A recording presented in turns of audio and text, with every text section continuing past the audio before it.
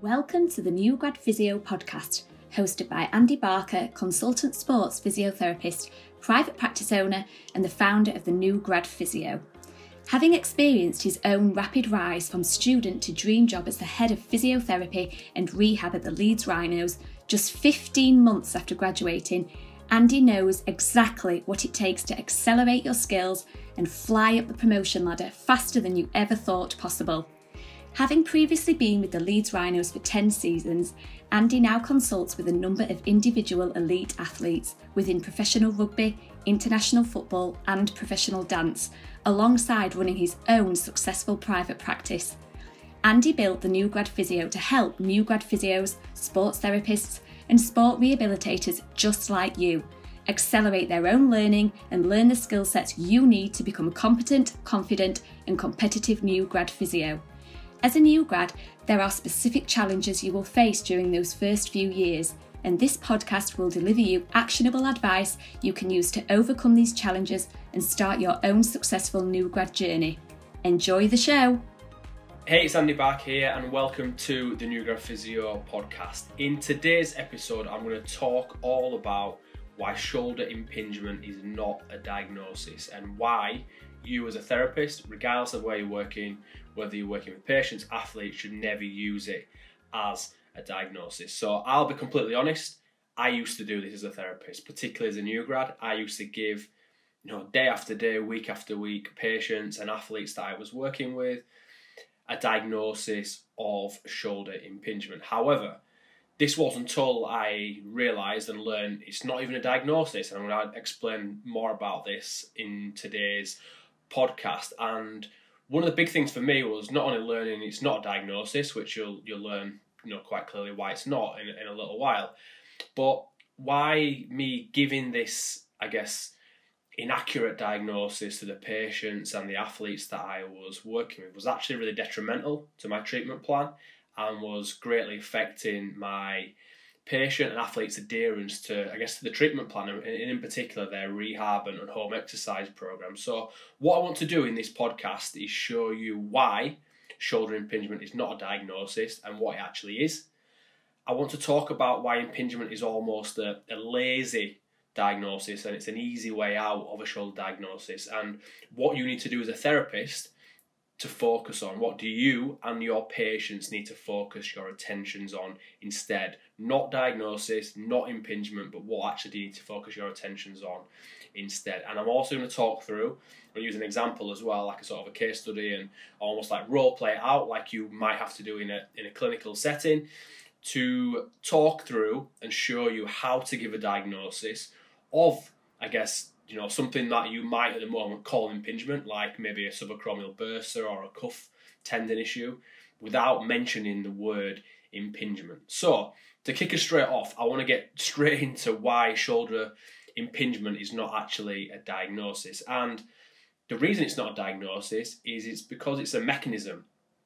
So what I mean by that is, what impingement is describing is what is actually happening at the joint. So it's talking about basically structures coming together or becoming impinged. So it's not a diagnosis, it's just talking about what is actually happening at a particular joint. So you can get impingement, say, at the hip and shoulder, the most common places you can get. Clearly you can get impingement at other joints with other tissues, but they're probably the most common ones that we see. And if we look at the shoulder, when we talk about impingement, we are just describing what is happening between the ball and socket. We are talking what's happening usually within that subacromial space. We're not talking about structure. We're not talking about exactly what it is that's causing your patient's pain or limiting their function. We're actually describing what's happening at the joint. For that reason, it is a mechanism and impingement is not a diagnosis. So what a diagnosis is when you give a diagnosis, you're generally describing what structure is causing a patient's problem. So say you have a knee injury, like an ACL, an MCL, a meniscal injury. They're structures, they're, ACL and MCL ligaments. The meniscus is a different type of tissue. You talk about, say, an AC joint injury. That is a joint injury. You're talking about the joint. Or you talk about maybe an ATFL ankle injury. Again, that's one of the lateral ligaments of the ankle. That's the structure And when you're giving a diagnosis to a patient or an athlete, you're telling them the specific structure that is injured. The reason often we give impingement at the shoulder particularly, and even at the hip, is it's almost a get out. It's an easy option because we don't know. We struggle sometimes to differentiate what structures are injured and exactly what structure is causing a patient's pain or limiting their function. So to get around that, rather than, I guess, doing a better assessment or actually finding the true diagnosis, that's sort of one option, is to give these sort of blanket diagnosis. So like an impingement, like anterior shoulder pain, like anterior knee pain. Again, these are quite non-specific general diagnoses that, again, I don't think are generally that helpful. I'm not going to get into the crux of anterior knee pain and anterior shoulder pain and things like that, but obviously we're specifically talking here about impingement.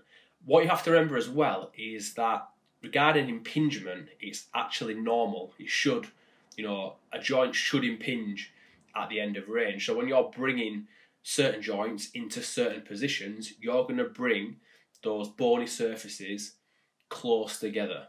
So when you do that, what's happening is there is a higher likelihood that when you're bringing the joint surfaces closer together, so the joint space is smaller, that you're actually potentially going to be squashing tissues together between those bony surfaces.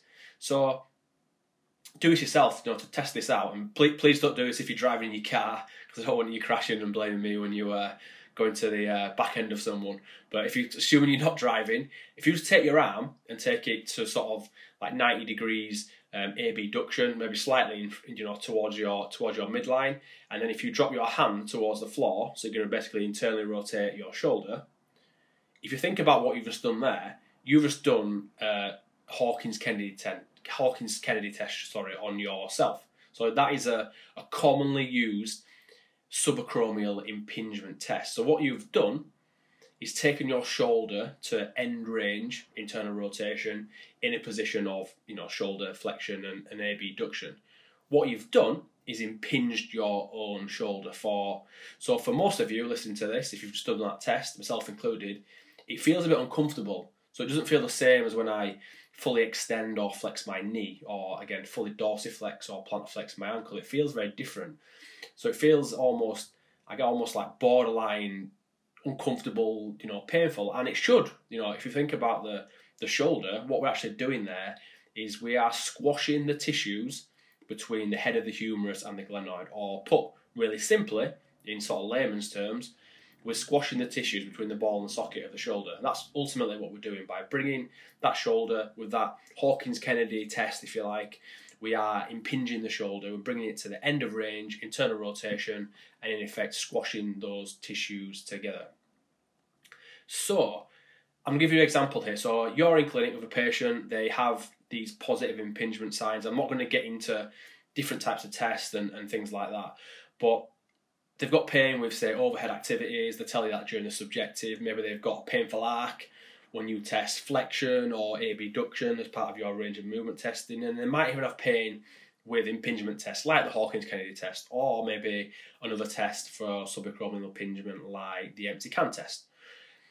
So I think the first thing I want to sort of really nail and almost make sure that, generally that you really understand is, don't label this as impingement. So if we're talking about a diagnosis, hopefully you've already grasped that impingement is not a diagnosis. You no doubt already know, without me telling you here, that it's very difficult, particularly at the shoulder, to differentiate between certain structures, particularly within that subacromial space. So there isn't really any valid test to help us differentiate between, say, a bursa injury, so subacromial bursa injury, bursitis, or whatever you might want to call it, and maybe an injury to the cuff tendons, because they're almost in the same place. And a lot of the tests, like the test we've just talked about, Hawkins-Kennedy, empty can, they're going to stress both those structures at the same time. So again, without imaging, and again there are limitations to subacromial shoulder joint imaging, it can be very difficult in clinical practice to differentiate between those structures.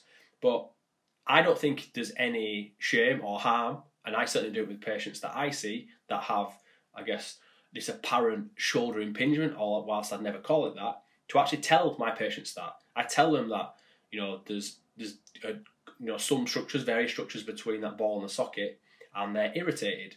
And when you do X, Y, Z activities, or when you're in X, Y, Z positions, these movements, these positions are putting additional pressure on that region of your shoulder. And that is why you are getting the symptoms you are getting.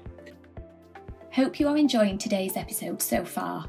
Just wanted to take a break and make sure you haven't missed out on Andy's latest free resource, 5 Steps to Fast Track Your New Grad Physio Career.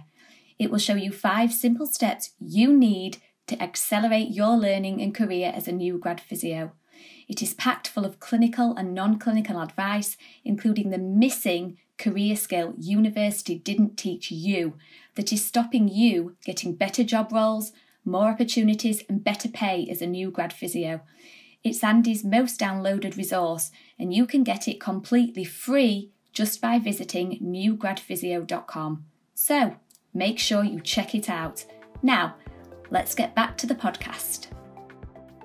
Aside from, talking about structures and what's causing your patient's pain or their limits to function, the big focus and the big, changing thought from a lot of what we're taught as undergrads and postgrads, if you've done an MSc in any sort of therapy profession, is to get away from this sort of diagnosis and almost structure and focus on your patient's problems. So what do I mean by patient's problems? So with someone with shoulder pain, you might find a loss of range of movement with shoulder flexion, abduction, external rotation.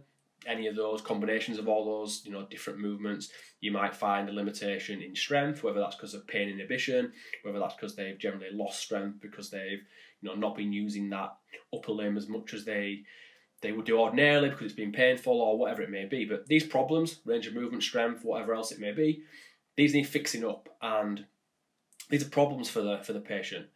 And what problems need, taking away injury, if you're talking about if you've got a problem, what you need to fix a problem is a solution. In the therapy world, what we do as therapists, when we identify problems like loss of range of movement or strength, our solutions are the treatment plan. They are treatment techniques, your hands-on work that you might do, whatever that may be, and your rehab exercises could be one or the other, or treatment techniques and rehab, whichever way you like to work. So, ultimately, I'm trying to make this really simple. You identify problems with your patient and then you identify how you're going to fix them up, which are in effect your hands-on techniques and your rehab exercises. Before I move on, I just want to almost quash again another, big problem or question I get asked a lot. I get asked all the time, and I've spoken previously about not giving patients a diagnosis unless they, really ask for it. And that's the sort of point I want to touch on now. So what if you have a patient that really ask for a diagnosis? If they're in your clinic and they want to specifically know what structure or what is causing their pain in their shoulder, for example. And I've seen a lot of patients like this. I've seen a lot of athletes who are quite well informed, who want to know, who relatively probably more intelligent, if that's if I can say that, who want to really pinpoint is exactly what's causing the problem that they've got. So they might say something along the lines of, "So Andy, what is actually causing my shoulder pain? What specific, structure? Is it a ligament, tendon, muscle, the joint, bone? What is it? What's actually causing my shoulder pain?" So in examples like this, if I was presented again with an example, my patient comes in, they've got that painful arc, they're telling me all these problems with overhead activities, maybe in the gym, shoulder pressing, they've got, pain on, certain sort of test, which would indicate that impingement-like, symptoms, although I'm not going to call it that. What I would tell them is there's certain structures within that's part of their shoulder, that might include their bursa, that might include some of the tendons of some of the muscles in the shoulder that are likely causing their symptoms. I might have to clarify what a bursa is because they might not understand that. And I might even use, in most cases, I'll use either the skeleton model I have in clinic, or I'll use an anatomy app on my phone, or if I've got a wall chart, in the room I'm working in, I'll use that to try and explain what I'm talking about. And that will obviously answer your patient's question in terms of, I guess, what's causing their pain without actually being specific and saying, right, it's exactly this bursa or it's exactly this supraspinatus tendon. Because in all honesty, in most cases, you're not going to be able to tell them that, particularly at the shoulder, because again, it's very, very difficult to differentially diagnose just using your sort of clinical test. So what happens then? You've sort of given them an answer to their question, but then all the focus, you need to spin straight away really quickly to focus your patient's attention away from that diagnosis, if you want to call it that, and talk of structures and what's causing pain, to their actual problems, like that loss of range of movement, like that loss of strength, and then focus in on the solution. So how you're actually going to fix those problems. So talking to your patient, these are the problems you've got. This is how we're going to get your shoulder pain-free again and get you back doing X, Y, Z, whatever their outcome goal is. So how would this work in real life? So you've got a patient comes to see you. She's, a housewife, pain in her right shoulder, struggling, with things overhead, putting laundry away in a cupboard up high, putting the dishes away and things like that. So how would this sound in clinic? So I'm just going to sort of like almost role play this scenario to myself and obviously to you guys, so you can understand how I would talk through this sort of case and how I would talk through this type of problem, if you like, within a sort of clinical setting. So, Mrs. Smith, we found that you struggle mostly with movements above your head, so things like putting the laundry away, putting the dishes away in the sort of cupboards at home. So firstly, what we want to do together is try and reduce the pain in your shoulder to make those tasks easier for you to do, because you need to keep doing those things at home. I don't want to stop you from doing those things, and you've got enough strength in your shoulder to be able to continue to do those things, but at the moment they're a bit painful, so we want to try and reduce that pain. And we also want to help you regain some of that lost movement you have in your shoulder. So we did a couple of tests, if you remember, towards the early part of your assessment, where we got to lift your arm forwards and out to the side, and you didn't quite have the same movement in your right shoulder as opposed to your left shoulder. So what we're going to do is we're going to start with some hands-on work, just some treatment, on the bed, you letting your back to the front of your shoulder, just to try and reduce your current pain level. And then after that, we'll go through a couple of exercises. We'll show you how to do them. You can sort of go through them together to make sure you're happy, that you can then go home with, and that will help to continue your recovery. Does that sound okay to you? So again, really simple. There's no talk there of labrums, ball and sockets. There's no talk of cuff tendons. There's no talk of bursas. There's no talk of impingement. It's about the problems, lifting overhead, the solutions, hands-on treatment techniques, and the rehab we're going to go through. Are you okay with that? And then crack on with your sort of treatments and your rehab. So in this example, Mrs. Smith's problem is putting the dishes away, or in physio terms, bloated overhead movement, if you want to sort of call it that.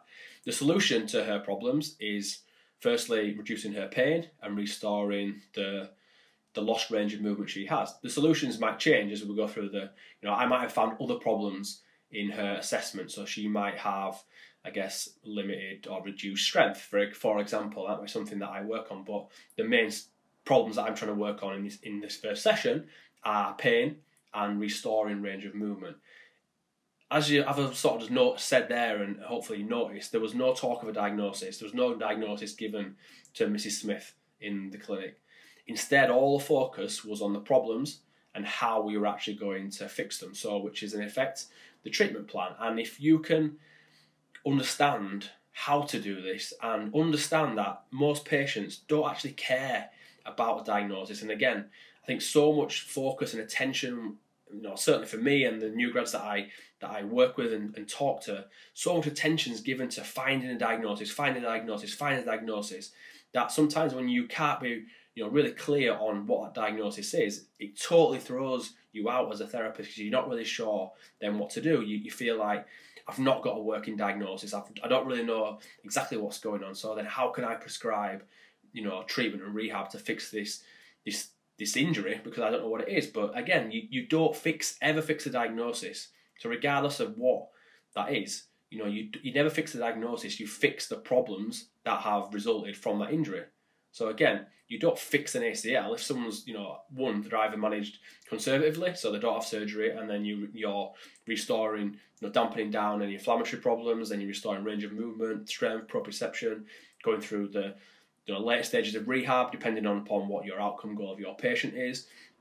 You're not treating the ACL, you're treating the problems that have resulted from that ACL injury. If you get a post-op ACL, it's the same process. Just obviously they have surgery before you start with your treatment plan. If you can understand that patients, in most cases, don't actually care, when you really dig deep, and even though some patients will actually ask directly for a diagnosis, whilst they may think they want that, they don't. They actually want you to fix them. They don't want that diagnosis. They really don't, and I really mean that. They just want to be fixed. They want to be able, to hear from their therapist, from you, about this is what's going on. This is maybe what's causing your symptoms. These are the problems that you've got, and this is how we're going to fix you. This is how we're going to get you from A to B, from injury back to full health, back to full fitness, back doing the things that you want to do, back putting those plates away in the cupboard, back in the gym lifting weights over your head, back playing football, back playing rugby, back playing cricket, back playing whatever else it may be, which is obviously going to be individual to your patient or their athlete that you're working with. To put it in context of the example I used, Mrs. Smith does not care if she has an infraspinatus or supraspinatus cuff injury, or she has subacromial bursitis. She's probably going to go away if you tell her that and probably Google what those things are, and then come back the next week thinking she's going to have to have her arm amputated. And that's what patients do, because they've been given some information that is, again, not helpful. And it's not helpful to you, the therapist, and it's certainly not helpful to your patient. She just wants to be able to go home, wash the dishes after she's eaten a tea and with her family, and be able to dry them and stick them back in a cupboard, and not be in so much pain that she's having to, sit with an ice pack on her shoulder for the next sort of hour watching TV. She just wants to be able to do that. She doesn't really care if it's the cuff or the bursa or something else that's causing sort of her pain. So maybe you still feel a bit confused, with patients and I guess what the diagnosis may be. But if you feel like that, and sometimes a bit of confusion, how do you think your patient feels? If you're not being really clear and concise about the information that you're giving them, it is highly, highly likely that your patient is leaving your clinic also feeling confused and unsure about what their diagnosis is, and also what's going on. And ultimately, more importantly than all of that, diagnosis aside, exactly how you're going to fix them and get them back to doing what they want to do. So again, overcomplicating this for your patient, telling them they've got bursitis or a labral issue is not that helpful. Keep things as simple as you can. Don't feel like you have to give a diagnosis. Even if you can find a diagnosis, you don't feel like, you have to give that to your patient if you don't think it's relevant, if you don't think it's important, if your patient you don't think your patient actually needs it for you to be able to sort of fix them up. And if you do give a good diagnosis, if you're in a position where maybe you do find out, or your patient's pushing you for that diagnosis, you just need to quickly change your patient's focus away from that diagnosis and to what they actually need to focus on to fix the problems that they have, which ultimately is your treatment plan. And if you can communicate this well to your patients, keep it simple, use that sort of simple problem and solution based sort of method, patients will firstly understand what you're saying. Secondly, will understand how your treatments and rehab exercises that you're going to prescribe will actually help them get back to their job, to certain activities or sports that they want to get back to. And thirdly, and the best bit of all that, if you're able to do that, it actually means patients will understand, they'll adhere, they'll actually go away and do their home exercise program. So you're not going to have those patients coming back the week after doing things all wrong because they weren't really listening when you first gave out their sort of rehab exercises, or they haven't done them because they couldn't be bothered.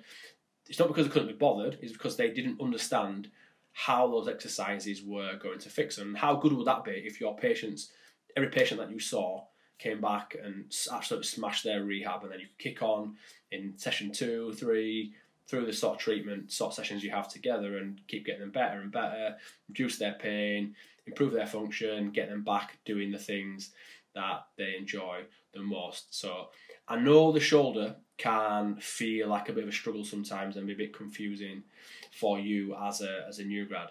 Alongside injuries to like the neck and lower back, the shoulder is the joint I get asked the most questions about. It's the joint I get the most emails and messages on my social media about how to manage, and that was the main reason behind why I put together my latest free resource. So the 5 breakthrough steps to confidently treat the shoulder right every time, avoid mistakes, and stop you feeling less adequate than other new grads. So you can get this free PDF if you just go to newgradphysio.com/confident. In this resource, I will cover the number one reason why new grads can't seem to get the right diagnosis, no matter how hard they try. Why you should never trust people who tell you that shoulder is complex and what you should do instead.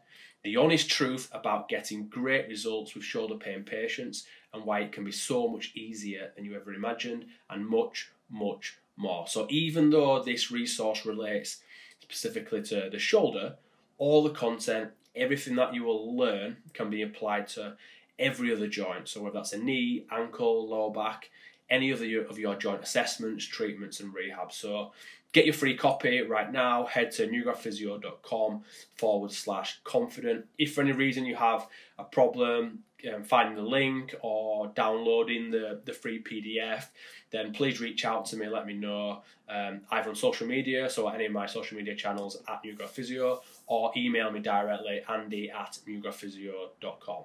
Thanks for joining me on today's episode of the New Grad Physio podcast. Hope you can join me next time. Any questions, anything you want to know, please hit me up, and I will speak to you all again very soon. Thanks for listening to Andy Barker's New Grad Physio podcast. If you've enjoyed this content, you will love his website, newgradphysio.com, which is packed full of free content to help you, a new grad physio, sports therapist, or sports rehabilitator, overcome the specific challenges you face day to day in your clinical practice, working in the NHS, private practice, and sport. Here you can get links to all his other podcast episodes, read all his blogs, find out about his book and his upcoming courses and the New Grad Physio membership. You can also download Andy's latest free resource, 5 Steps to Fast Track Your New Grad Physio Career. It is packed full of clinical and non-clinical advice, including the missing career skill university didn't teach you that is stopping you getting better job roles, more opportunities and better pay as a new grad physio. Get access to all this by visiting www.newgradphysio.com. The New Grad Physio was built to help as many new grads as possible. So if you have enjoyed the podcast, please leave a review, and even better, tell someone else about it.